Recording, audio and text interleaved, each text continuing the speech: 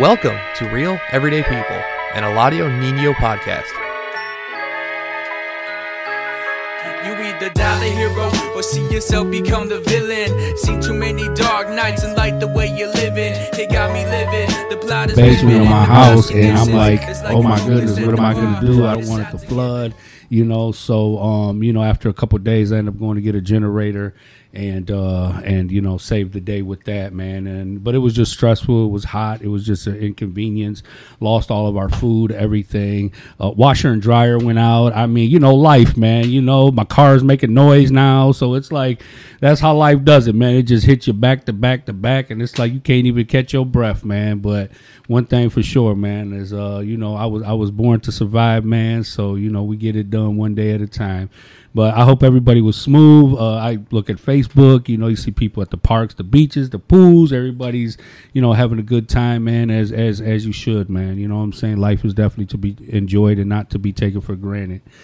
But today, man, we got an awesome guest. He's coming here to share. I've been trying to get him on here for a minute.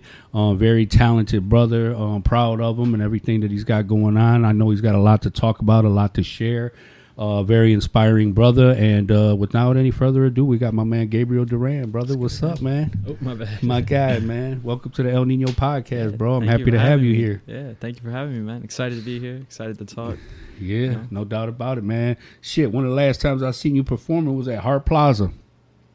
Yeah, Hart Plaza. Auto show, right? Yeah, I remember that. Yeah. It was cold. It was cold as fuck that day. It was so cold. I was definitely going through it a bit. I remember I was there with my boy Suppy, and I was like, bro, I kept looking back every 3-4 minutes. I was like, bro, it's fucking cold. Like, I can't feel my hands. Like, there was a few songs I wanted to play on guitar that day, and I was like, nah, I'm not doing that. I'm not gonna work. I'm frozen. You're a hell of a performer, though. You pushed through that shit. Thank you. That's for sure. Yeah, it was cool. That's dope, man.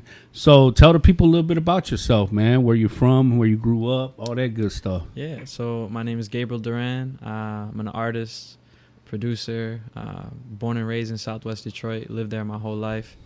And yeah, I just really enjoy creating things, putting things out into the world, and bringing people together to appreciate the same things that we're all creating. No doubt about it, man. What part of the neighborhood did you grow up in? I grew up, first I was brought home to my grandma's house over on Porter Street in the neighborhood, right by Clark Park. And then I moved, my mom purchased a house a little bit further down Porter Street, closer to the Ambassador Bridge, Michigan Central. Okay. That area, so right there. That's cool. Yeah. Right in the neighborhood, right in the heart of places, you know? For real. That's dope, man. So what was life like growing up for you, man? Do you have siblings? No, I'm an only child. The only child? Yeah, only child. So life was pretty, I don't know, growing up was really quiet sometimes. I'm not going to lie. I had a lot of time to just sit there and be by myself. Besides playing outside every day with the homies on the block, all of my neighbors, friends.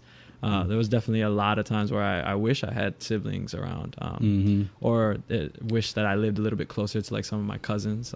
Thankfully, when I was over with my mom's house, the cousins were only 2 blocks away from there, so that was cool. I got to grow up with my dad's side of the family being 2 blocks away from my mom's house at that point. So do you come from big families? I know a lot of people in the neighborhood come from big families, both on mother and father's side sometimes. Yeah, I mean, my dad's family is definitely much larger than my mom's family. My mom's family, it's pretty much always just been my mom, my grandmother, it was my grandfather, and then more recently, my uncle moved back to the U.S. with his family, so that's another three people, but pretty small. But then my dad's side of the family, they're Puerto Rican, so it's big ass family. It's I got 40 cousins, 15, I can relate. 15 tias, 10 uncles, all over Southwest too. So yeah, that's dope, man.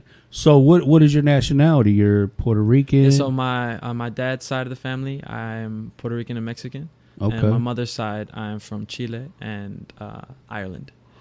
Hey, that's a hell of a combination. That's the basic 4, I guess, or the simple 4, I like to say. Because then I get into it, I'm nah, but my grandpa's Italian, Czechoslovakian too, all over the place for real. Yeah. But those are the main ones for real. The ones that I feel the closest to, for sure, especially in my upbringing. And that's dope, and it's important for you to be able to recognize and acknowledge all of them because, that's your history. That's what you come from. That's what you're made up of. You know what I'm saying? And because some people may feel different about the cultures that they're made up of, you know what I mean, or some of them may be ashamed of it or whatever it may be. Yeah. But I mean, you come from some strong bloodlines of survivors, you know what I'm saying? Strong ties to all cultures, for sure. I definitely know that I gravitate towards the Chilean ancestry just a little bit more. Like I'm actually a dual citizenship with or I have my dual citizenship with Chile.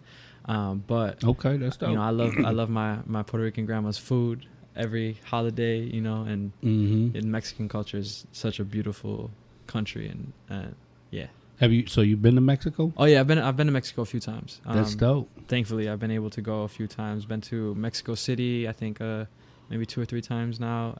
San Ignacio once or twice because of my mom's friends' family. They got married down there, I believe. That's why we went down there. Oh, okay.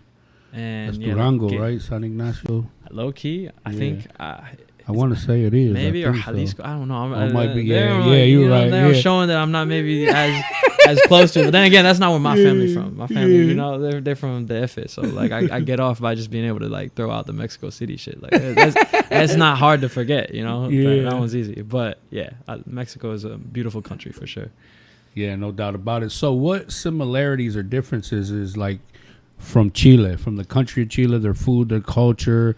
Is it more similar to like Peruvian, Mexican, or is it just its own? Yeah, I think definitely there's a lot of differences between Chile, Mexico, and Puerto Rico. Probably more, Chile might have more similarities with Peru. I'm not super familiar with the Peruvian culture. I know that like we both share a love for pisco, which is like a wine, or it's like a grape liqueur, I believe.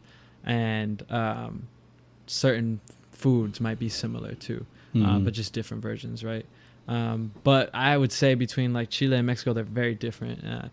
The most simple thing being that like the language, the way that Spanish is spoken in the two countries, different dialects, and the food is definitely, I would say I probably prefer Mexican food. I'm not gonna lie, except with one exception. Like my favorite food in the world is empanadas from Chile.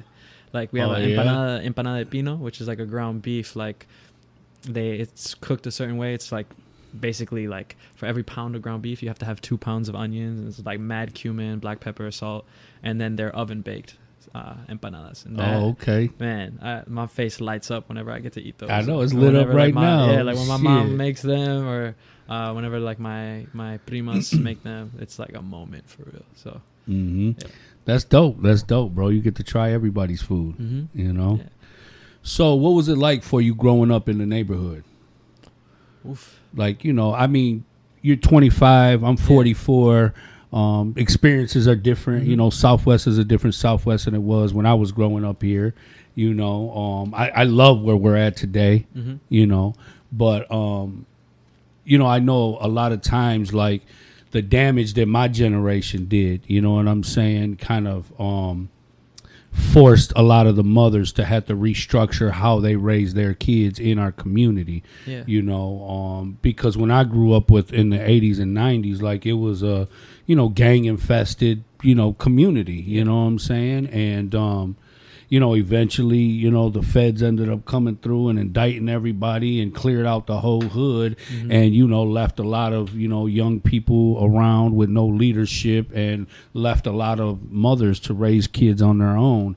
And, a lot of that has, affected, the generation to come, but I just love the direction and where we're at today. But it's like, what did you have to see, experience, and go through to get to where we're at today? Yeah. I mean, growing up in Southwest is definitely such a complex experience, right? I think for both the generation, before my own generation, and even I would say for the generation now, is they're experiencing something completely different than I experienced, only in the last 20 years, really. Like if I started around like 5, right?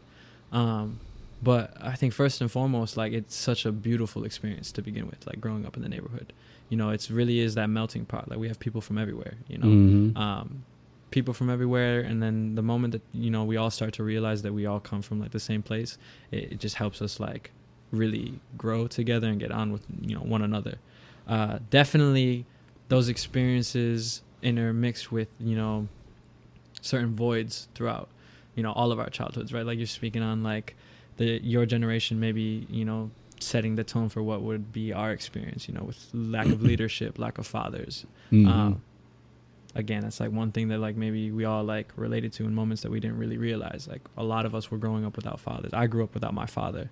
And yeah, it's sad at moments, right? Because you feel like you're stripped away from certain things, but then you realize that like the moment you can speak to somebody else about it and they actually understand it, you know, because that's something you experience heavy. I think it's the easiest to understand your experience and growing up in your own community the moment that you take some time outside of it, because it's then you're having those conversations where things aren't clicking as easy as they might with somebody that's your neighbor or somebody who might have grown up in the same neighborhood, because you're like, you know, what about this or that, and they're just like, they're not getting it, right? But then the moment you come home and you talk to it, it's like, yeah, I remember that.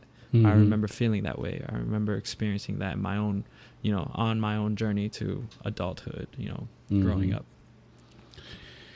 And I think it did have a huge impact on, you know, the generations to come, you know, the absence of men, you know, whether they were, you know, killed in the streets or went to prison. You know, some were drug addicts. Some of them were just Rolling Stones, you know what I'm saying? Yeah. House to house, some men just were running around just not taking care of their business or their responsibilities and having multiple kids with multiple women. And, you know, just for so many different reasons, you know what I'm saying, that there was absence. And then, you know, and then the men that are around you, you know what I'm saying? It's like, what are they actually teaching you? You know, what are you learning from them? And it's like, you know, as a boy, you know, trying to grow into being, you know, an adolescent and even an adult, it's like you need, you know, a positive male figure in your life to give you guidance. But not only that, as you're growing up, you're seeking an identity. You know what I'm saying? Like you want to find a connection, you know, and, you know, I wasn't raised with my father. I had a stepdad, and, you know, a couple of my mom's boyfriends were around, but mainly I had a lot of older cousins and uncles. Yeah. But, you know, everybody was in the streets, though, you know. All my older cousins, I looked up to them. They were all in gangs. They were all gang members. You know, a lot of my uncles, they, you know, they sold drugs. Everybody was snorting coke and partying. And, you know, that was a lifestyle, you know what I'm saying? So, yeah, I mean, I became a product of that. But, you know, I understand how vital it is, though, to have positive male figure, you know what I'm saying, for a boy, you know, or even at adolescence, to have that type of guidance and, you know, that type of structure, that man to teach you, you know, certain things, you know what I mean? And, you know, a lot of times, you know, when you're a young adolescent and you're seeking a connection with male figures, a lot of time you get misguided, you know what I'm saying? And you get abused and misused and, you know what I'm saying, and all that type of stuff. And it kind of makes you resent it sometimes. I had some friends that they had a father, and every time he got off work, he came home and kicked everybody's ass in the house. Always yelling, screaming, slapping the mom around, kicking the kids' asses. And I'm like, damn, maybe my life ain't too bad without a dad, if that's what having a dad is about. You know what I'm saying? So I've seen it so many different ways, but, you know, it's just, it is unfortunate, you know. But like you said, like, there's two things that you touched on that resonate heavily with me. Like I definitely, like I'm grateful to have had my grandfather for the majority of my life. Fortunately, he passed away about 2 years ago now. But my grandfather was definitely that positive male role model in my life. Even in the years where he wasn't living in the United States, I always was able to admire him from afar, you know, look up to being somebody like him, you know, the way that he interacted with community, the way that he looked out for people in the community, the way that he just navigated his own relationships in life, you know, with his friends and especially with his family. I've always grown up wanting to be like him and to be able to like love like my grandfather. But also, you know, there's that generational gap too, where like it's very evident that like my grandfather is so far removed from what like I might be interested in, you know, like I never had a conversation about like women with my grandfather, like because it's just like that was a disconnect there. Like it was not, he came from a different life experience growing up in Chile, and it's just not the same as like growing up in Southwest and being like, yo, like, you know, you're attracted to somebody and you talk about it a certain way. So thankfully I had like I like to say like older brothers around, like Damasio being like a definitely a huge playing a huge role in my life, especially in high school. Like that was my big brother for real. Like I wanted to just like hang out with him all the time just because I thought he was so cool, you know. The way that he dressed, the shoes that he bought, the music he listened to, like huge role in my life. But another thing you mentioned too was the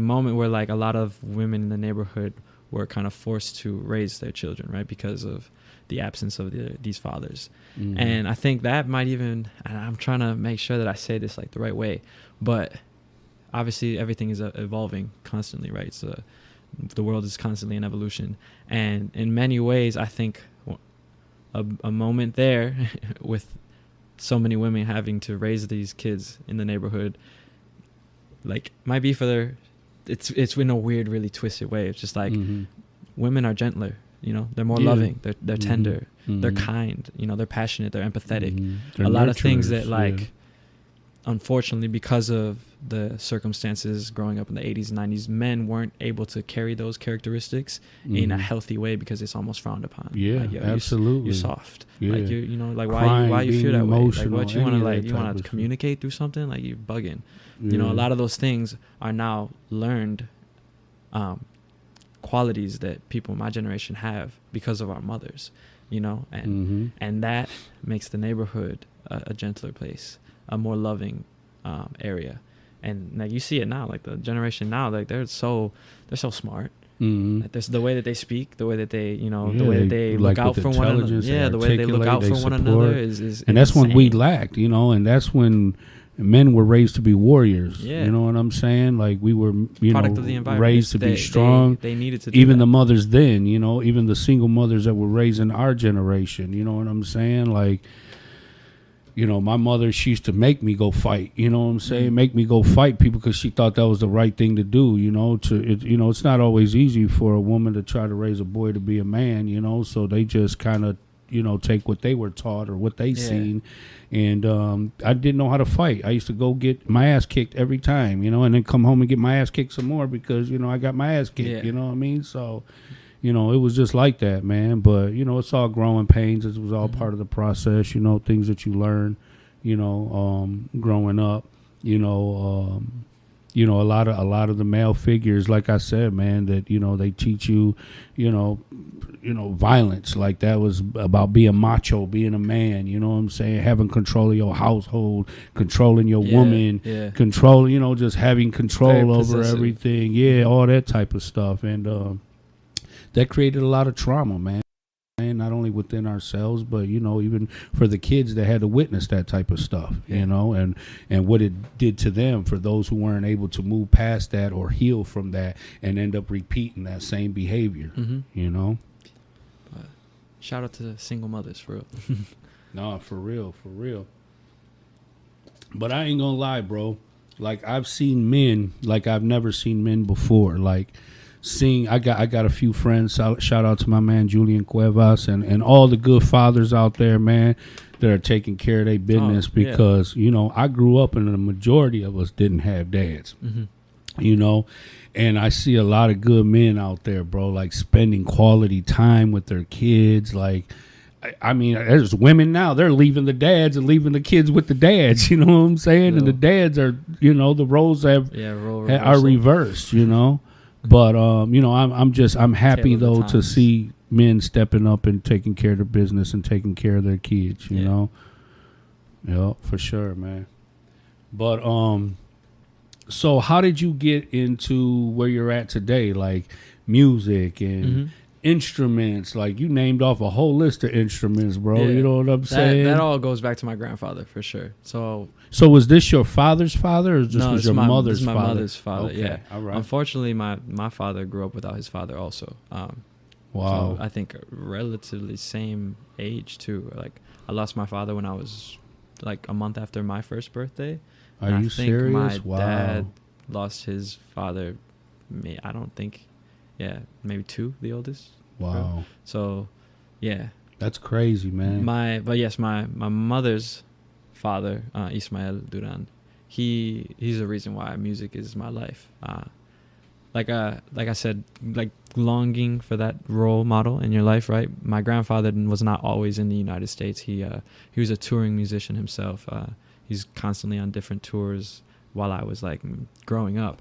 So the only thing I really had all the time would be like my grandpa's cassettes, and like I had like a little cassette player, and I would just play my grandpa's cassette like all the time, like just to hear my grandpa's voice, just to have some proximity to him. I would go to bed every night and I played his album. I was just like, that's the thing. That was my ritual. Every night I'd play my grandpa's cassette to sleep. And going back to like just wanting to be like him, you know, I wanted to be a musician. I wanted to be able to express myself in the same way. So looking up to him was definitely the main force. But I'm not gonna lie, I know exactly what moment I was like, yo, that's the shit I want to do. And my grandpa, we would go to like Best Buy. And like remember they had like the box with like $5 DVDs, like $4 or $5 DVDs. One day we go there, he's just grabbing some like little speaker or something he wanted from Best Buy, and La Bamba was in the DVD tray thing. And he's like, "Have you seen this?" And I was like, I don't know anything about Richie Valens, Grandpa. I have no idea what you're talking about right now. He's like, "We're gonna go home and watch this right now." And we watched La Bamba, the Richie Valens movie, and I was like, whoa. Did you love it? I was like, this is crazy. All those girls want to talk to him because he sings. I was like, that's what I want to do. You want to be the Richie Valens I want to of the be neighborhood. Richie Valens. I want to be just like that. But he was just like, that movie was so dope. Like the way that they just, you know, brought his whole story to film was sick. And it really hit home for me for real. After that, like I said, I was just like, I want to play guitar. And I started learning to play guitar at that point, because at that point I had been doing music with my grandfather, but I was just playing like the cajon, which is like a drum from Latin America, and it was all percussion based, like maracas and different small little instruments to just give some rhythm to my grandpa's set, because my grandpa played guitar and would sing the songs. So from like 7 years old to 10, that's all I would do for music, and I was cool with that until I saw La Bamba, and I was like, no, I want to play guitar for real now. That's dope. So I started learning to play guitar when I was 10.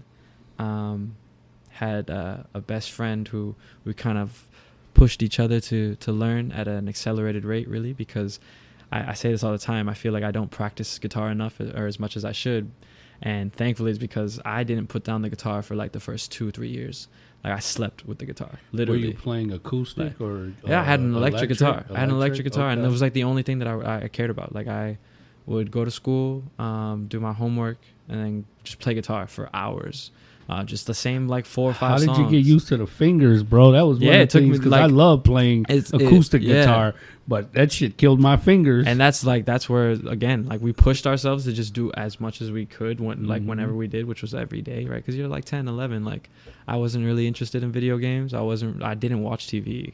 I just wanted to play guitar. So I went home, learned songs, just every song, and there your fingers become like, they start to get it feels normal at that point. Like you're kind of pushing through the pain, really, because it hurts like a bitch. For sure. That shit was not fun. I remember like tears, like it would bring you to tears sometimes, because like you really want to play this chord, and like you need to learn this chord, because if I can't learn this chord, then I can't play the song that I want to play. You know, so it's like you're frustrated, and frustration builds up, and then like you just break down, you know.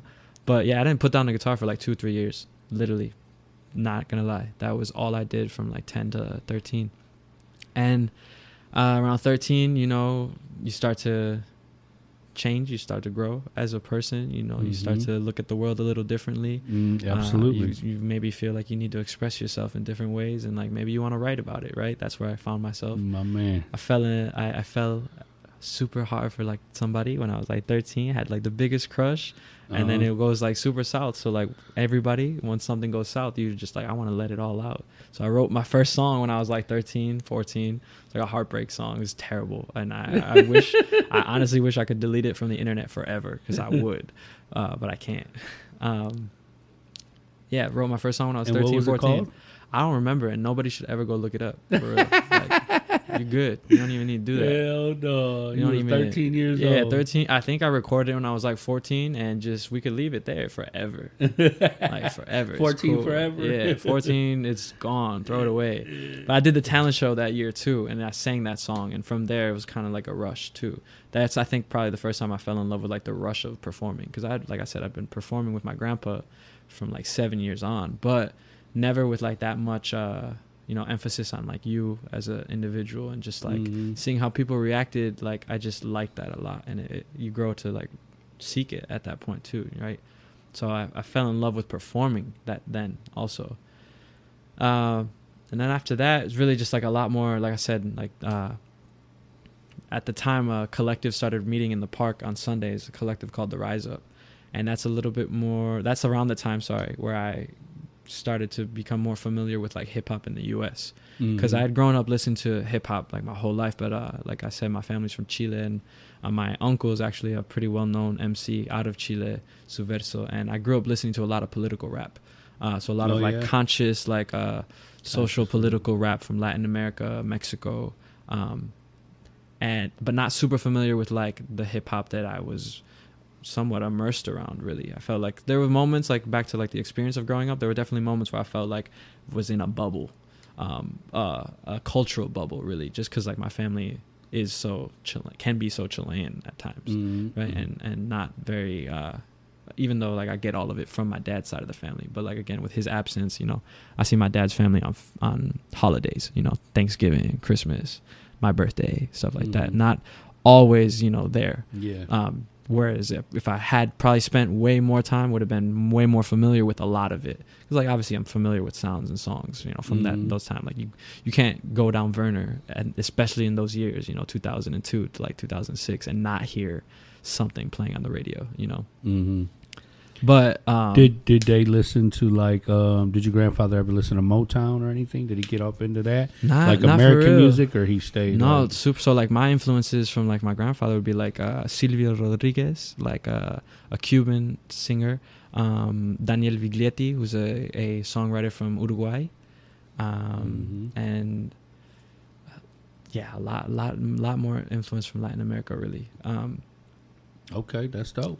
But those are like the standout too, like probably the ones that I listen to the most, I would say.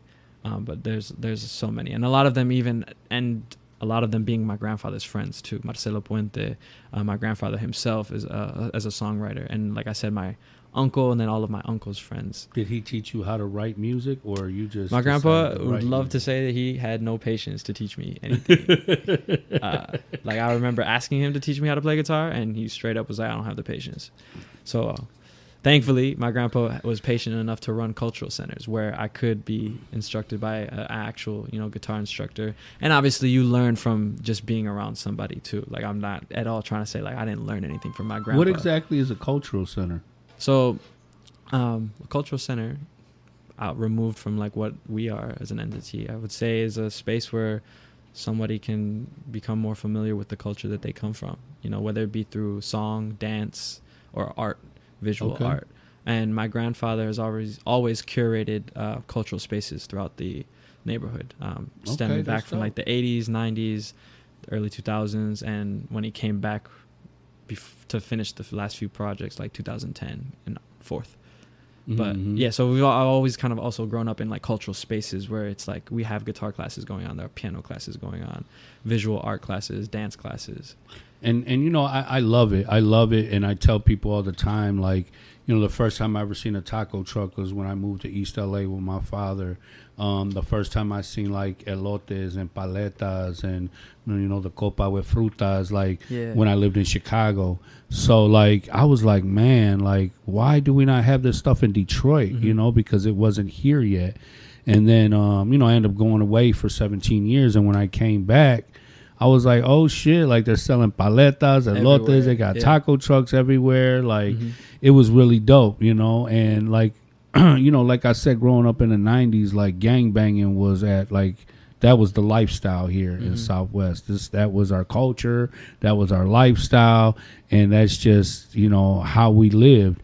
And So while I was in prison, I started meeting a lot more Latinos that were coming to the joint, you know what I'm saying? But they were from the neighborhood. And, you know, a lot of them were speaking their language. A lot of them had a lot of, like, Cali swag with them, too.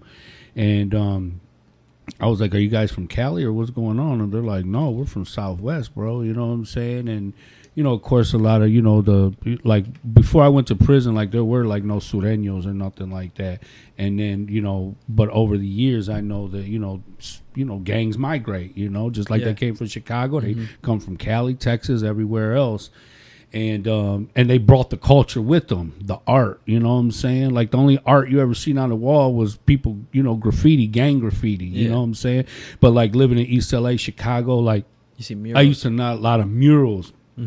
Bombers, you know, that were just like killing it artistically. We didn't have that part of the culture in our community yet either.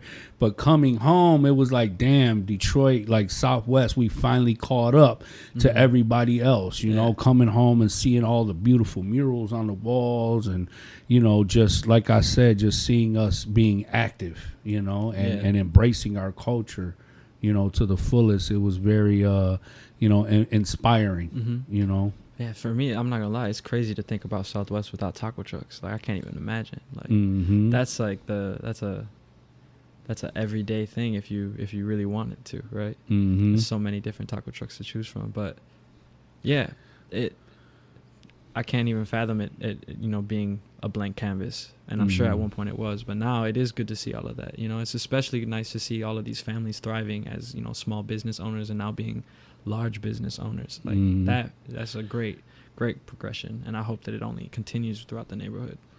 And I love it because our people are walking in our own identity. You know what I'm saying? Like, you know, Detroit culture is influenced by black culture 100%. You know what I'm saying?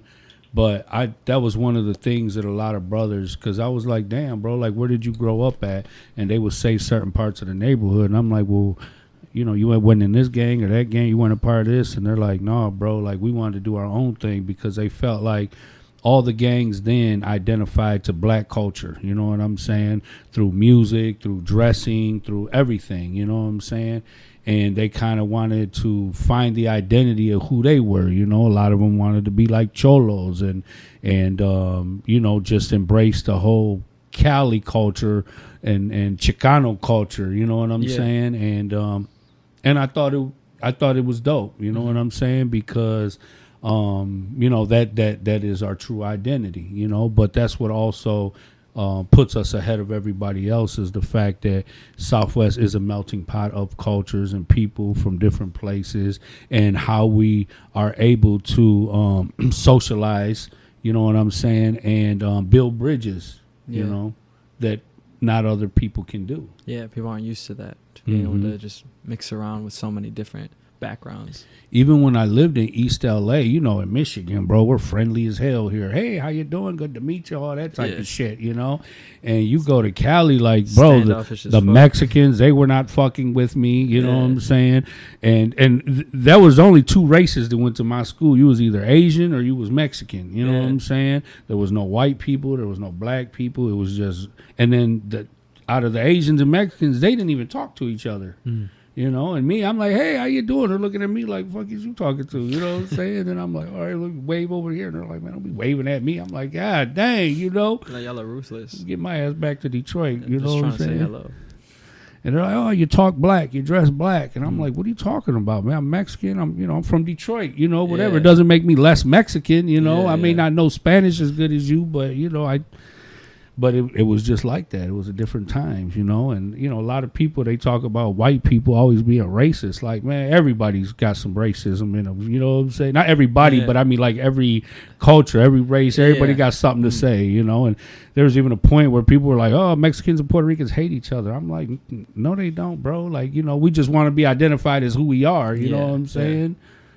But, I don't believe in that hate shit, bro. No, not at all. Especially not no self-hate, you know? No, Yeah. Can't hate both sides if you're both, right?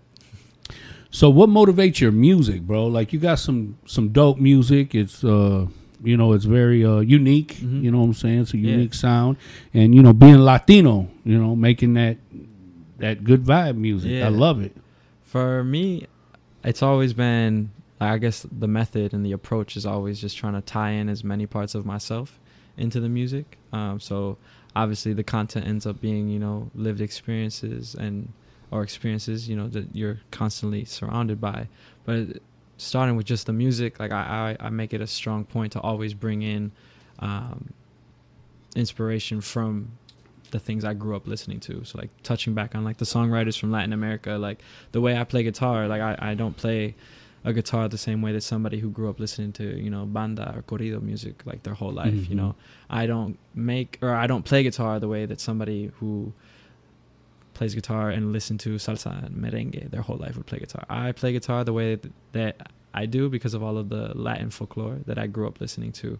And what about Santana? Did you ever grow up listening to Santana? Santana's like my huge, you know, one of Yes. I have two guitarists that I look up to, and obviously besides my grandpa, but the main two definitely Carlos Santana and Randy Rhoads. So, Okay. yeah, so Santana obviously a huge influence because of his identity alone too. You know, Mhm. that's a Latin artist growing up that you can look up to and be like, you know, I resonate with who he is because I know that culture. And then Randy Rhoads was just sick as fuck, man. That guy was crazy. Like he was Ozzy Osbourne's guitar player. I'm gonna get the years wrong, but and I don't want to. Yeah, I was gonna say when Ozzy Osbourne was making like crazy music, even though I'm sure he's made crazy music forever. But Randy Rhoads was sick. He was a classically trained guitarist who just would shred on guitar like nobody else, for real. But yeah, a lot of Santana too, growing up for sure. Mm-hmm. But always trying to just bring in like the influences that I had growing up and what I listened to. Really, what my mom and like my grandpa was listening to. Really, just the whole family too. I should say. My grandma also sings and plays guitar, so I grew up listening to her playing a lot of the music that she grew up with. And although it may not always translate into the music that I create now, Mm-hmm. just that presence of somebody always singing. You know, my grandma loved to sing around the campfire. So like we'd have campfires in the backyard like all the time just because she would love to just burn some, you know, wood whenever she would just be doing like yard work. So we'd sit around the campfire and make some s'mores, and my grandma would sing like folkloric music from her upbringing. So trying to bring all of these influences into what I also, like I said, heard around me, which growing up in Southwest, growing up in Detroit, early 2000s, like you're hearing like some of the best R&B music like ever made, some of the best, you know, like hits from like the hip hop genre, early on hits, right? But trying to mix all of that together has been the goal for the last few years. And I think we did a pretty good job on Wish You Well, capturing both a sound that is like somewhat relatively familiar because of the rhythm behind it, but then incorporating those sounds that a lot of people are probably not familiar with, coming from like the way that I play guitar, or the way that I even structure my melodies. My melodies are structured to mimic a lot of that music. So yeah, it's like a game, man. It's just like tying in pieces from like, you know, different moments in your life, and then like I said, you the voice ends up being like whatever it was that I went through the year or the time when I was creating it, you know, or what was fresh on my mind. And that can be a plethora of things. Like that's a wide range, right? Heartbreak and love in general being the most common one. Did you grow up at all listening to freestyle music? Or oh yeah, your family? Oh yeah. Okay. So like honestly, I'm sure we're gonna get to the album and to talk about the album. But I want to drop a freestyle project for sure. Yeah. I want to drop like I have this approach. That's dope. That I'm like, the album is always gonna be that the mixture of like my influences growing up and who I am and what I feel my sound should be and can be. But whenever we would drop an EP, just know that like we just wanted to make that shit for fun. Like the Lose Me Now EP, like I was listening to a lot of music that sounded like that, you know, like some very dance influences, a lot of like the EDM soundscape, and me and my boy Tebow, we were just like, yo, let's just make some of this. It was December, like it's cold as fuck outside, we're not about to do nothing, like we were roommates at the time, so we locked in like 1 week and just like knocked out the 4 songs, and like that was the EP. I want to do the same thing, but I want to try and make some freestyle music just for fun. That's dope. Yeah. That's dope. Freestyle music for sure growing up, like yeah, and that's heavily coming from like my dad's side of the family. My dad's side of the family, my godmother. Like I have vivid memories of my godmother picking me up to just, you know, either like go shopping with her or just spend the weekend at her house. And I knew she was almost at the crib because I could hear the freestyle music like down the street. Like I just hear the music just like blaring through her speakers, and then she'd like, I just run out the door. I'm like, yeah, okay, bye, and, Mom. and it's crazy how other people are like this is love music, like this is club music, like, you know. And it was like, yeah, I know that was our music, you know. That's something I talk about with my boy Tone all the time. Like we're just like, yo, they were bumping this in the club for real, and it's not like some like. It's not what you would expect to hear in the club. It's like, yeah, it's interesting. Like it's so music, interesting, but it's like the music's dope. Yeah, the beat is always crazy, and then just like the song or whatever they're singing about is like super relatable. And then I think the key to freestyle music, if I'm being super honest, is that like they low key can't really sing like the best. Like it's not like the perfect voice, you know. Like it's not like, oh, this is pitch perfect. Like no, it's like they used to have a high pitch. They feel this. Like you just know that somebody was just like making songs probably in the basement type shit, and like they were feeling what they were saying, and then they threw a beat over it, and then like mad reverb and a few little effects here and there, and it's like it goes. It's out. It's out of here. So yeah, that's dope. I want to do that. I want to just go, bro, and just like come up with some like super relatable, just very simple, you know, like you broke my heart and this is how I feel, like something like mad basic, and just over a freestyle beat. Because it's like we need to get back to like love music. You know what I'm saying? Because so much of the music today is just a reflection of just violence and murder and drugs and, you know, just, you know, I just. The other day, I was on my way to work, and I was listening to a Marvin Gaye, Al Green, one of them old school songs, and I was just like, man, you just don't hear music like this anymore. You know, even in the R&B, like, you know, it's very sexual and all that, but like just a good old man just singing to a woman, baby, I love you, you know what I'm saying, with all my heart, all my soul type, you know. And man, like, I was listening to this song. I've been playing it a lot. I also do this thing where like I people will be like, what do you listen to? They'll ask me a lot, like, what do you like to listen to like now what I grew up listening to? And I tell them, to be honest, it's funny, and I know you're not gonna believe me when I say it, but like, I don't really listen to music. Like I kind of like, it's hard to, I don't know. It's hard to not feel like I want to get super influenced by something after hearing it. But obviously I listen to music, right? Like I drive around listening to music. But the thing is, I'll find something and I will wear it out. Like I will listen to that song for a week straight. Like I'll have like 10 songs. Like I listen to 10 songs a week. And those are the 10 that I'm just like in deep study with. And a song that I'm pissed that I'm not going to remember the name. I left my phone like over there. But there's a song called Volverás. And it's just exactly what you're talking about. Like the whole song, he's just like, I did you wrong, but like I love you in these many ways, and like I need you to take me back. Like that transparency, and like that just like being super like being super vulnerable.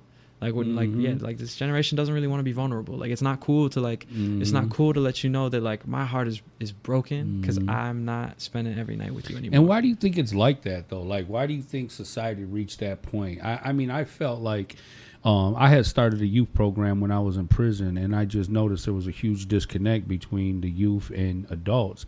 And you know, a lot of the guys that I used to talk to, they were just like, my mom, my dad, they do drugs, they do heroin, they do crack, they buy crack off me, they buy drugs off me, my aunts, my uncles. So they felt like, those kind of adults that they were around, so they didn't really have respect for adults. Yeah. You know what I'm saying? And, I just think that, that was really unfortunate, because they didn't even want to hear what adults had to say. Now, I mean, it was different with me and them, because I was able to build a bridge and show them that I'm not what they're used to, as an adult, and as a male figure. I think a lot of it nowadays stems from like the need to feel validated and be seen. Really, I think you spoke on like trauma, even and through trauma. You can have a lot of moments where you're pretty absent, right? Like you don't realize that time is passing around you, right? Years, days, hours, they go by much quicker when you're living through a traumatic experience, or when you're trying to cope with life after a traumatic experience. So with that being said, it's like if a lot of our parents carry all of this trauma, and we're growing up, and like they're doing their best to raise us, they're providing with us.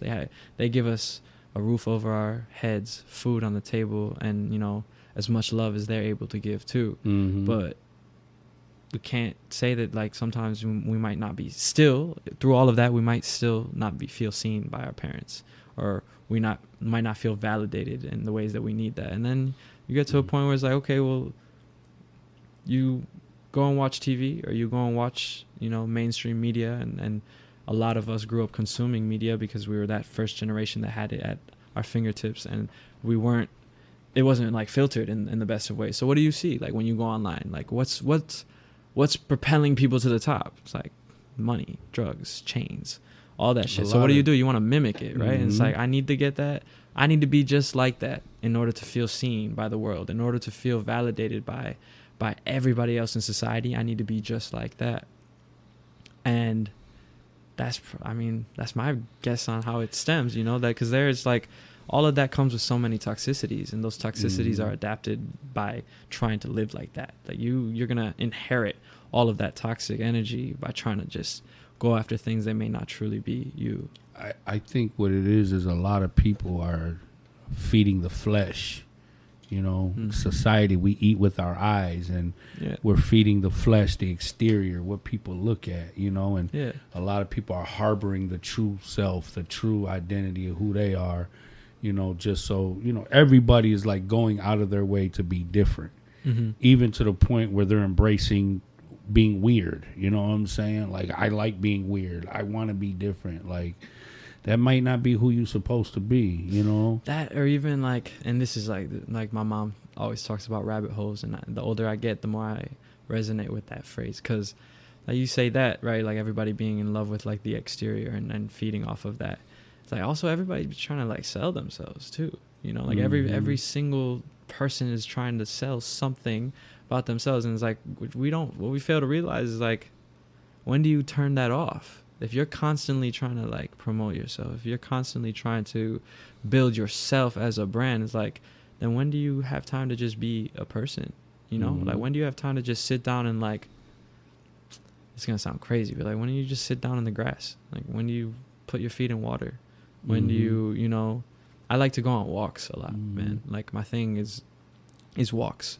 Like outside of like therapy and regular forms of therapy, my best therapy is going on long walks. And I walk through the neighborhood, and I put my headphones on, I listen to those 10 songs. No, I listen to whatever I'm feeling. A lot of times when I go on the walks, I listen to like the early influences, right? So like a lot of the oldest stuff that I just remember growing up listening to. And I'll walk for like 2-3 hours, like every day.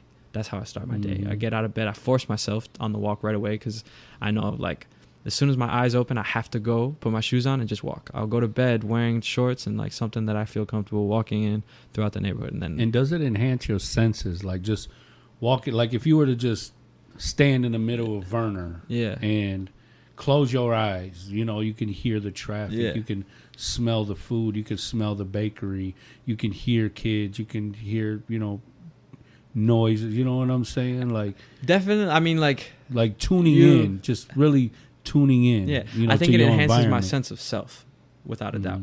My sense of self is heightened when I consistently go on these walks. But yeah, like you're way more aware, like walking around, like, and obviously like still like the neighborhood has changed, right? But it's still the neighborhood. Like, you know, like I'm not necessarily just walking down Werner the whole time. Like I go throughout my little pathway here, and like I'd be goofy to not be, you know, mindful of like the block that I'm on at that moment, right? But the sense of self is really the takeaway, I would say.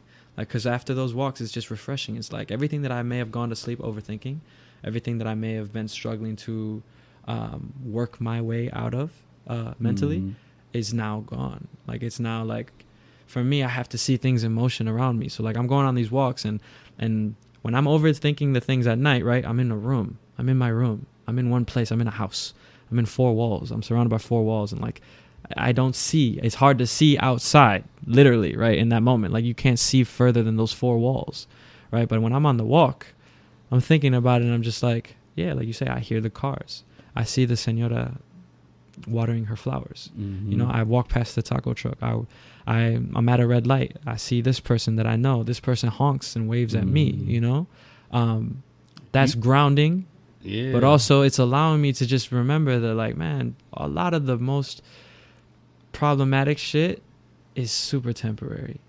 and you can move absolutely. past it the moment that you're able to see outside of the four walls that you're stuck in. Mm-hmm. You know, a lot of people today have become very antisocial. Bro, you want to grab us a couple waters, please? My You bad. mind? Sure. Thank you, brother. I Thank you, appreciate you. What the hell was I just saying? God bad, dang, my that bad. quick. Clocked out. No, I just you wanted to say good. thanks. Anyways, whatever. But it's just a different experience when you're actually tuned in. Taking walks is great. You know what I'm saying? Mario, thank you, brother. Appreciate you. Thank you, homie. Legal Aliens finest right there. For real. But yeah, it's just another feeling, you know what I'm saying, to be tuned in with your environment, you know what I'm saying, and just, you know, taking walks, it's good, it's healthy, but you get to know your community, you get to know, you know, your neighbors, your people, you know, the young, we get to see where the kids are at, the elders are at, you know, and all that type of stuff. You know, I just, you know, I don't know, I don't have all the answers. I just wish that, you know, with all the progress that we made, I'm so proud of the progress that we made in our community, but it's still like we have so many structural poverty. Like you go to suburbs, you don't see beat up streets and roads and, you know what I'm saying? And it's like, man, we got all these speed bumps in the neighborhood now. Yeah. And, you know, we got potholes and you just see so many different parts of the neighborhood that are not, you know, that are just inhumane treatment. You know what I'm saying? And that's not, you know, it don't necessarily come from us. That was just the structure of the environment that we're placed it's all in. intentional at times too. And it's like, you know, how do we fix that? Like, how can we correct that? Like, why do they have it nice over here and why do we gotta, you know, live like this over here, you know?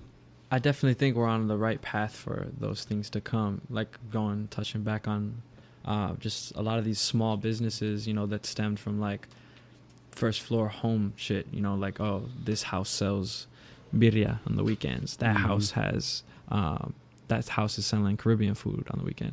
Those things now having brick and mortar locations in the neighborhood, right? So now these homes that started their small business now have property in the neighborhood where they're successful, right? And like hopefully we can replicate that and duplicate that more instead of just allowing all of these entities from outside of the neighborhood to just come through, buy up property. Some of them sit on it, and then some of them place shit that has absolutely nothing to do with the community that they've bought this place in, right? So hopefully the small businesses thrive in order to make sure that we're the ones that are investing that money back into the neighborhood and keeping our dollar within, you know, Southwest. So it's like when, the roads are bad, it's like the city's not coming through to make the roads better for all of the people that are about to move into the neighborhood. No, like we're at a point where like you got to come and make sure that these roads are good because like that business is thriving and like we deserve better, quite frankly, you know? Yeah, absolutely. But yeah, the because neighborhood my is in a car beautiful is place. making noises that I never heard before. Man. And it's like, man, I had a nice car, it was nice and quiet and just, you know, just working in the neighborhood, doing outreach work, doing everything that I do. You're either going over a hill, a bump, a hole. Yeah. It's always something. And I'm like, man, like, you know, I think that, you know, with all the progression and all the growth and everything that we had to overcome to get to where we're at today, you know what I'm saying? I would like to see some structural growth and some structural change in our community. Yeah. You know what I'm saying? And I think, like I said, I think it's coming. We really got to make sure that we're the ones that own the majority of the neighborhood when that time comes, you know? Because but that comes with, you know, we got a lot of people who are financially illiterate, bro. You know what I'm saying? We got a lot of people who don't understand how to save money or how to even think about a future or make plans or goals because, you know, when you come from impoverished communities, bro, like I nobody raised me and taught me the value of, you know, education and graduating. Like I am like blown away by all the people who are just graduating left and right. You look on Facebook, everybody's graduating, and that is like such a, you know, great feeling. And like when I was growing up, bro, like nobody was like really graduating or anything. You know what I'm saying? Like we were going to prison and shit. You know what I'm saying? Like I mean, it's just to see how it is now and how much, has been accomplished and how much has changed in a positive direction, bro. I'm so admirable of it. I'm so happy for it, because, we are civilized. Yeah, I think, what I'm saying? Southwest is in a beautiful place, and it truly is only going to get better, for real. How do you feel about so many Latino families living downriver now, like Lincoln Park, River Rouge, Ecorse, I don't have I have no bad feeling towards it. It's just, in some ways I would say that it's sad because many of them have been displaced as a result of gentrification, as a result of and people intending to homogenize our neighborhood and make it all one of the same, which is an influx of people with wealth, right? People with money coming in, buying places for 10 times what they might normally cost, but it's only because now the city as a whole is in a better place, right? But also I think something that's really dope about the influx of Latinos downriver is you like you said, Southwest kind of being that blank canvas, it's accelerated there now. You go downriver and there's mad mercaditos, mad taco establishments, all of it, right? And they've kind of done that at a rate that is much faster than the way that it probably played out in the neighborhood now that I'm coming to learn that, but I get it. I think that's really the only thing I can say is I get it, shit in the neighborhood's not cheap anymore. I definitely would feel hurt having to rent in the neighborhood right now. I know the rent prices in the neighborhood are stupid. It's you could probably find something cheaper in River Rouge. I got grandfathered into this apartment downtown. The year after the pandemic, I stayed there for about a year and a half, and that shit, I was paying $400 for an apartment that was downtown. It made no sense. And that was the only reason I went there. Because if I would have paid what the people literally across the street were paying, the people across the street were paying $3,500 a month. I lucked the fuck out, man. Because who has that bread? Damn, bro, that's crazy. It's these rabbit holes. Because I'll go and talk about who has the bread and how messed up it is that that's happening. But yeah, it's all Rocket Mortgage. It's all Quicken Loans.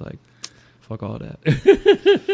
I get it, because then it's then you're gonna have people that's they provided job opportunities for people in the neighborhood. Yeah, it's cool, but what's the job? The job is to go and fuck over people that can't pay their house on time. Terrible, you feel me? That's terrible. So what's the real result? But yeah, we could talk music. we could talk. Let's talk about your new album, bro.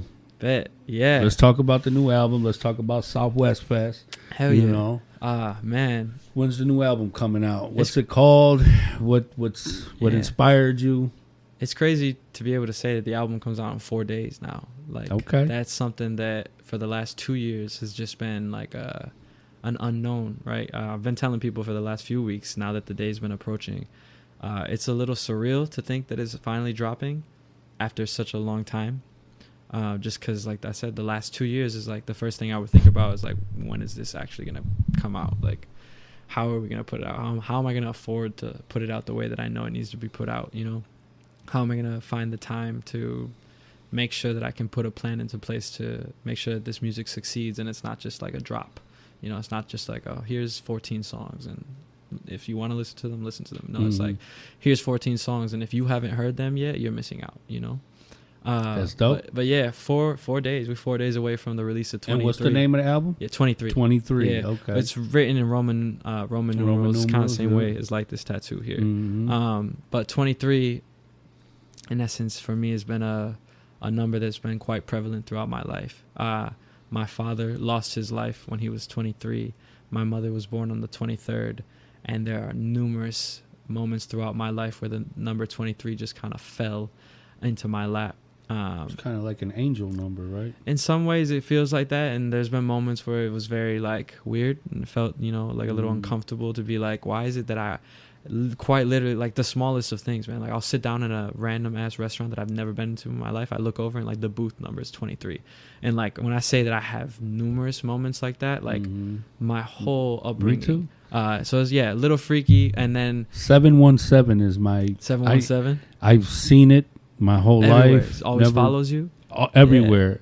Yeah. License plates anywhere. Like you said, I've always but I never knew why. You Yeah. know, I thought, am I crazy? Do other people see these numbers? It's freaky. When I came home, somebody was like, "Oh, that's an angel number. You Mhm. should look it up." You know, and I was Yeah. like, "Damn, that's a real thing." Like, Yeah. wow, that's crazy. But Yeah, Yeah. like I said, with my father losing his life at 23, my Mhm. mother being born on the 23rd, and then, you know, back to my grandpa, probably the most influential and honestly, besides my mom, the most important person in my life. I lost him when I was 23, and we're this- in the year of 2023. this and now, yeah, and then to finally get to the Mhm. point where like the album is ready to come out and to drop 2023 is kind of cool.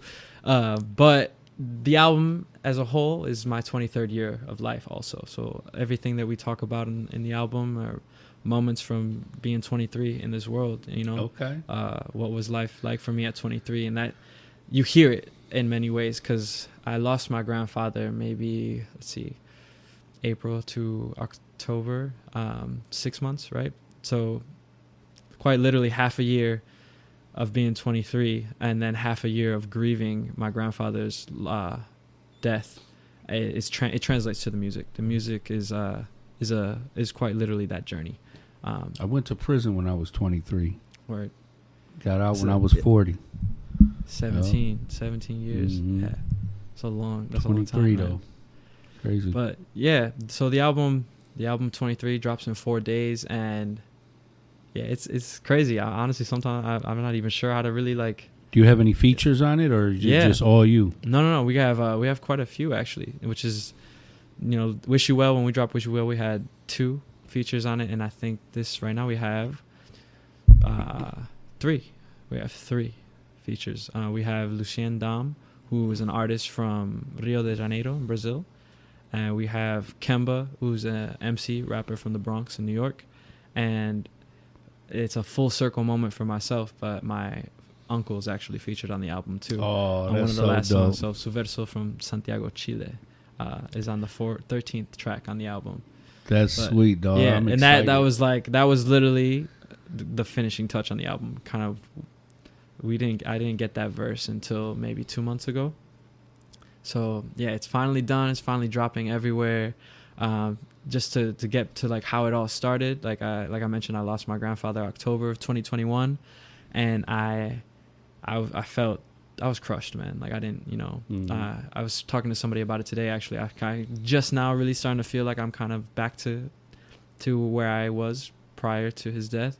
But the month after that, the year really after that is such a blur for me to look back on. But I needed to grieve, and I knew that I needed to feel surrounded by like love. Mhm. And obviously I had my family, you know, we grieved together through all of it, but I also needed to like just create, and I wanted to be around people that I knew had, you know, a lot of love for me. So I Mhm. told some of my closest friends, some of my favorite artists from the city as well, some of my favorite producers. I was like, yo, I'm doing this writers camp for my next album, 2nd week of November. If you can make it, like these are the dates, this is the location, like if you can make it, pull up.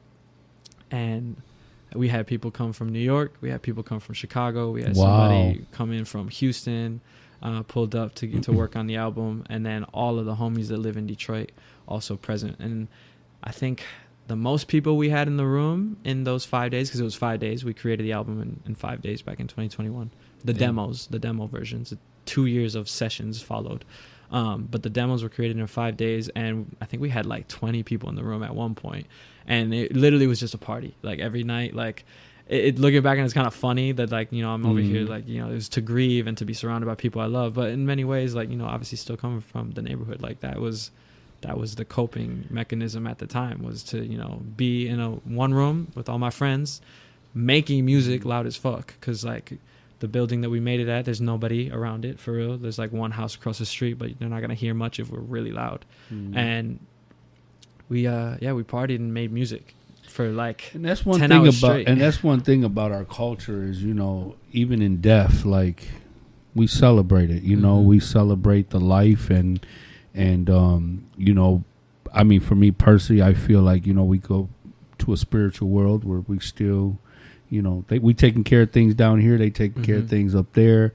I 100%. feel like our loved ones still live through us, you know, every the day. music, the Yeah. inspiration, all the things that he's taught you, the lessons, all that still exists, you know, and and their presence is here. I'm sure there's times where you feel his presence, you know, whether it's in the music or, you know, just on your day-to-day endeavors, you know. He's always, definitely, I know he's always here with me. And that was the cool thing, too. A lot of the people in the room, you know, had a lot of, you know, admiration for my grandfather. So being able to like step outside every now and then to just like have conversations, like sidebar conversations when creating with people that are like, you know, either OGs to me or just like big brother figures too. That was definitely the coping part, the best, or the grieving and learning, you know, how to like work through this grief. So I'm super grateful for that whole week. Like I said, it was 5 days, and you know, these are like 10, 12-hour sessions that we just back to back, and you know, like the conversations, creating, recording, being hyped that like we just made this and it already sounds like, you know, some shit that nobody's. Who does your beats? So that session, that writers camp, we had all the producers in the room. My boy, my brother Thibaut Roland, he's my executive producer for everything. So anything that has ever been released by me and over the last 3 years has been touched by Thibaut, and he takes the majority of the producing role. Okay. But Thibaut was in the room, the homie Jay Cribbs, with the homie Brian, also is another producer from the neighborhood. He's super talented.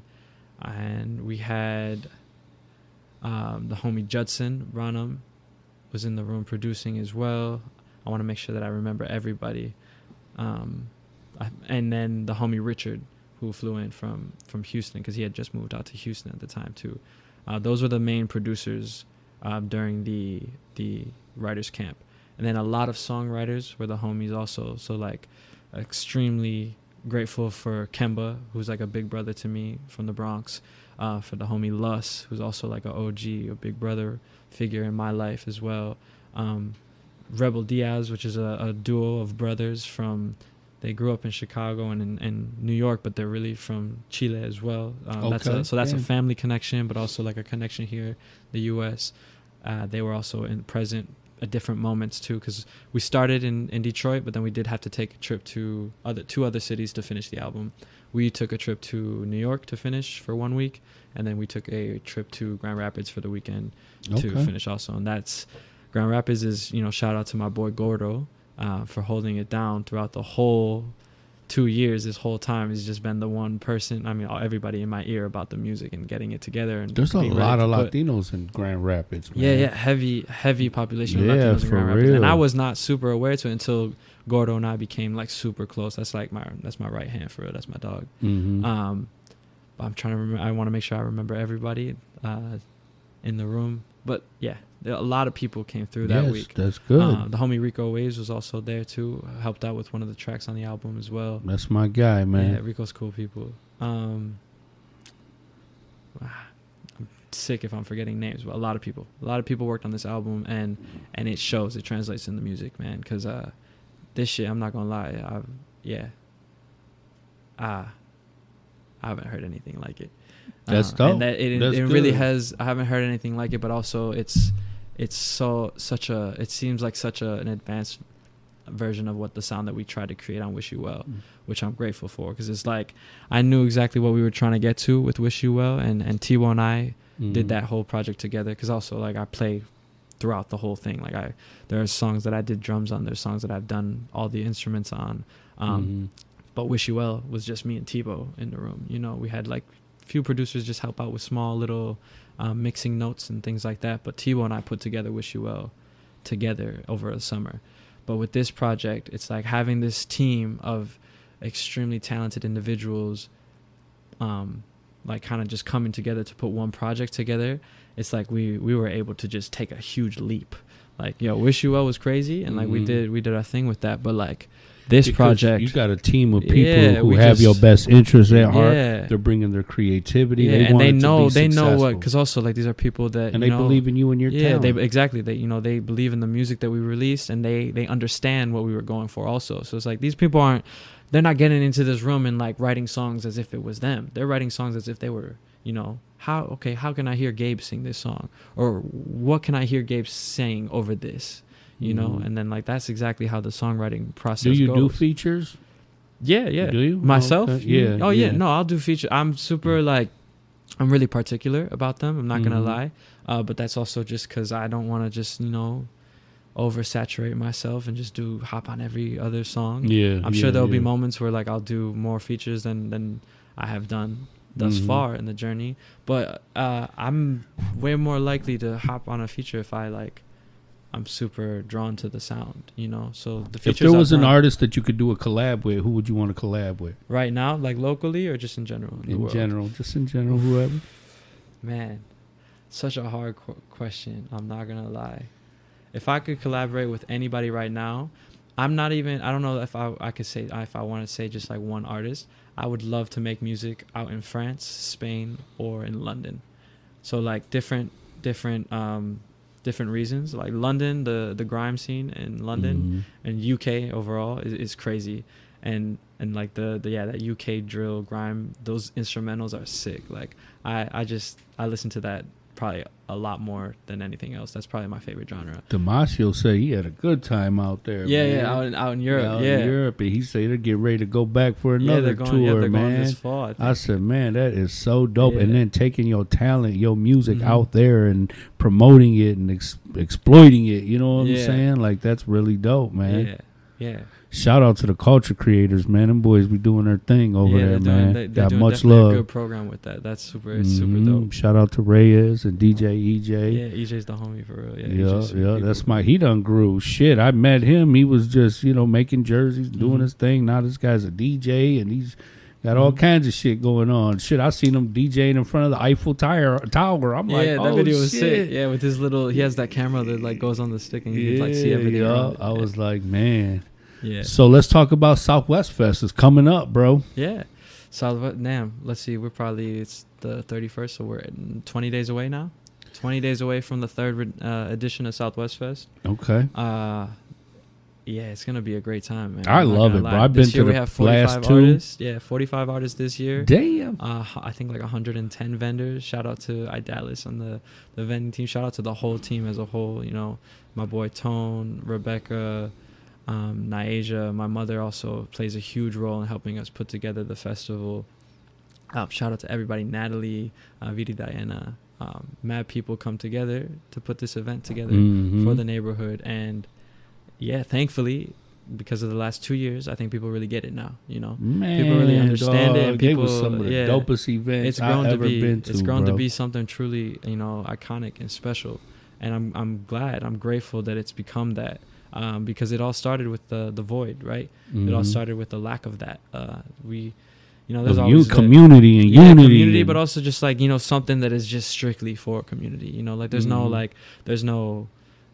ticket, man. Like there's no like I don't need to make bread off of this. I don't need to. It's more it's rewarding just to see. It's rewarding to see everybody there and to see that this is needed. It's rewarding to see. That's dope, bro. Yeah, it's rewarding to see that. You gotta have a certain kind of heart to do shit like that. It's way more rewarding to know that like there's people being influenced directly by something, right in front of your eyes, right? Like you know, all these kids that are coming to Southwest Fest and seeing people from the neighborhood that look like them. And people are always trying to capitalize on how they can profit from it. Yeah, and like I get it because like that's the world we live in. That's priceless, the world we live in. you know. Like, people got bills, man. Like, and I don't want to knock that. No, hell no, shit. Like, we all need some money. Yeah, like everybody's got to make bread. It's just I think that we don't need to put a ticket on an event that is for the community, because if we really want to make bread off of it, this shit will grow to the point where we can make sure that we're sourcing the money from people that can afford it in order to put it on for free, and then we can still pay ourselves. We can break off bread. But I personally don't feel like I need to charge you $10 for you to come and witness the culture that you live around every day. That's right. You feel me? That's right. Like I don't need it. And all the vendors are from the community. All the performers are from the community. Yeah. I love it, bro. Yeah, I think it's absolutely dope. And just just the variety of vendors that you had. Shout out to Natalie Rivera. Yeah. She's a dope artist. Juliana San Roman. Yeah. She's an out cold artist. They both put the festival together too. Man, bro. Yeah. I love their artwork, their creativity, of just the talent, the artists. I mean, just everybody's hustle. You know what I'm saying? Yeah. It doesn't matter, what you out there vendoring, selling, like, I just think it's dope. You know what I'm saying? It was a dope experience. Every time I went there, it's been slapping. It's been packed inside, outside, both sides. You know what I'm saying? I'm not gonna lie. Day of the festival and that's why I'm like super grateful that this year, trying to take a step back from even performing myself at the festival, because running around is crazy the day of, man. And there's only been a few moments where like I've been able to just like plant both feet and just like look around and truly like bring in what's coming in. Because like I'll be honest, like the reason why I know the festival is a success and like why it's grown to be what it is now in its third year is because I hear so many people talk about it afterwards, right? It's really, like I said, it's really hard day of to really like take all of that in, to like I said, just plant my feet, look around and be like, damn, there's 3,000, 2,500 people here throughout the day. There's mad people here. Is Baby Bell performing too? This year? No, not this year. She performed last year. Yeah, she performed last year. Yeah. She killed it too. Yeah. Very interesting performance. Yeah, for sure. Yeah. Definitely. Yeah. But the festival has grown to be something that, it shows it's an organic growth, really, right? So we're really grateful as a team for it. I love it. I love being a part of it. Very excited to see where it goes. I understand, because I just had the El Nino Podcast Summer Bash at the DHDC, and bro, I didn't get to enjoy none of the festivities. I didn't eat no food. I didn't have no drinks. I didn't buy shit from none of the vendors because I'm so busy hosting and running around and making sure everybody's got what they need and they're good. And I'm jumping in the dunk tank. We had a meeting I'm hosting last week. all the performers. We need to make sure we eat this year. And I'm like, damn, I didn't get we had the hibachi truck there, elephant ear truck. We had Mia's Media Tacos. We had Mexerico Cocina. And I'm like, I didn't get a taco, nothing this whole time here. I even shout out to Sun Secret, man. They're one of my favorite vendors because they got all the croc charms and shit I love for my little crocs. But I'm like, damn, I specifically wanted them here so I can go buy some croc charms for me and my grandson.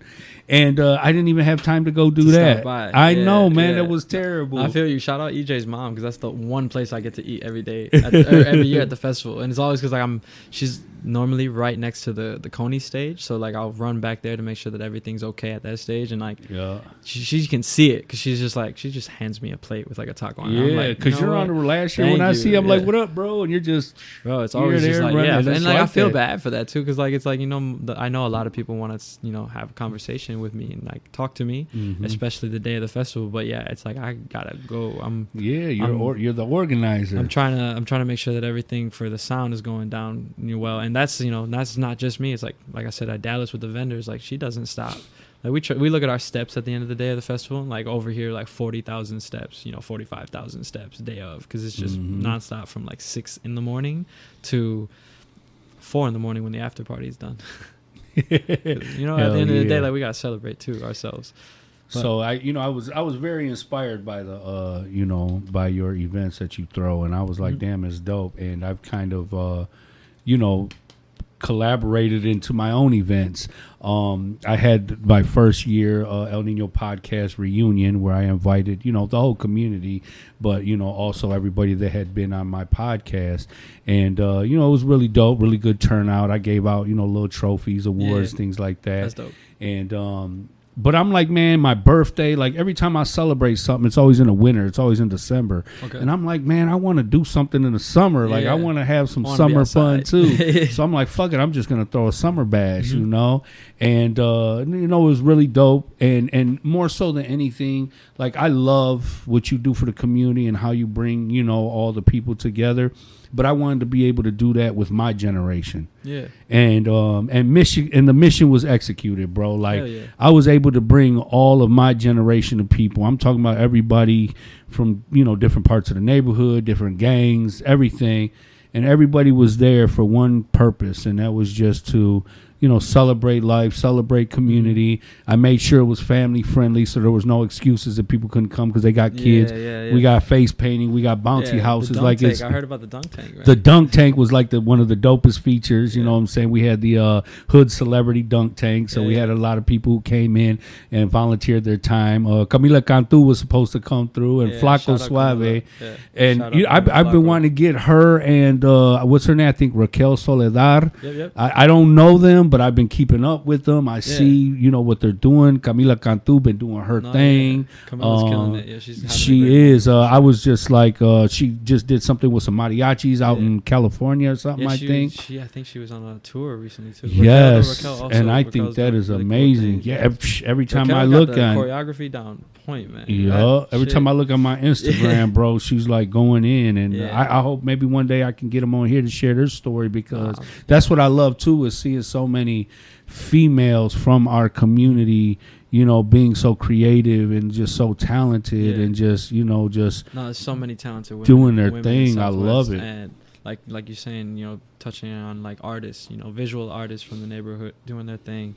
And then like we have our performing artists also. I think women across the board are just having a really good run right now. Yeah, hell yeah, they deserve it. They deserve it. We have to support that to the fullest. Support it to the fullest, absolutely, man. Well, listen, man, let them know where they can find your music. You know, make sure you promote the Southwest Fest, where it's at, the dates, the times, all that good stuff. You can find me at Gabriel X Duran across all platforms. For the music, just Gabriel Duran and search bar. And you can see us August 5th at El Club for the release party this Saturday, and August 19th for the 3rd edition of Southwest Fest. Man, I cannot wait, bro. I am super excited about it. You know, big shout out to my man Eddie Martell, hashtag Mr. Not Guilty at Martell Law Firm.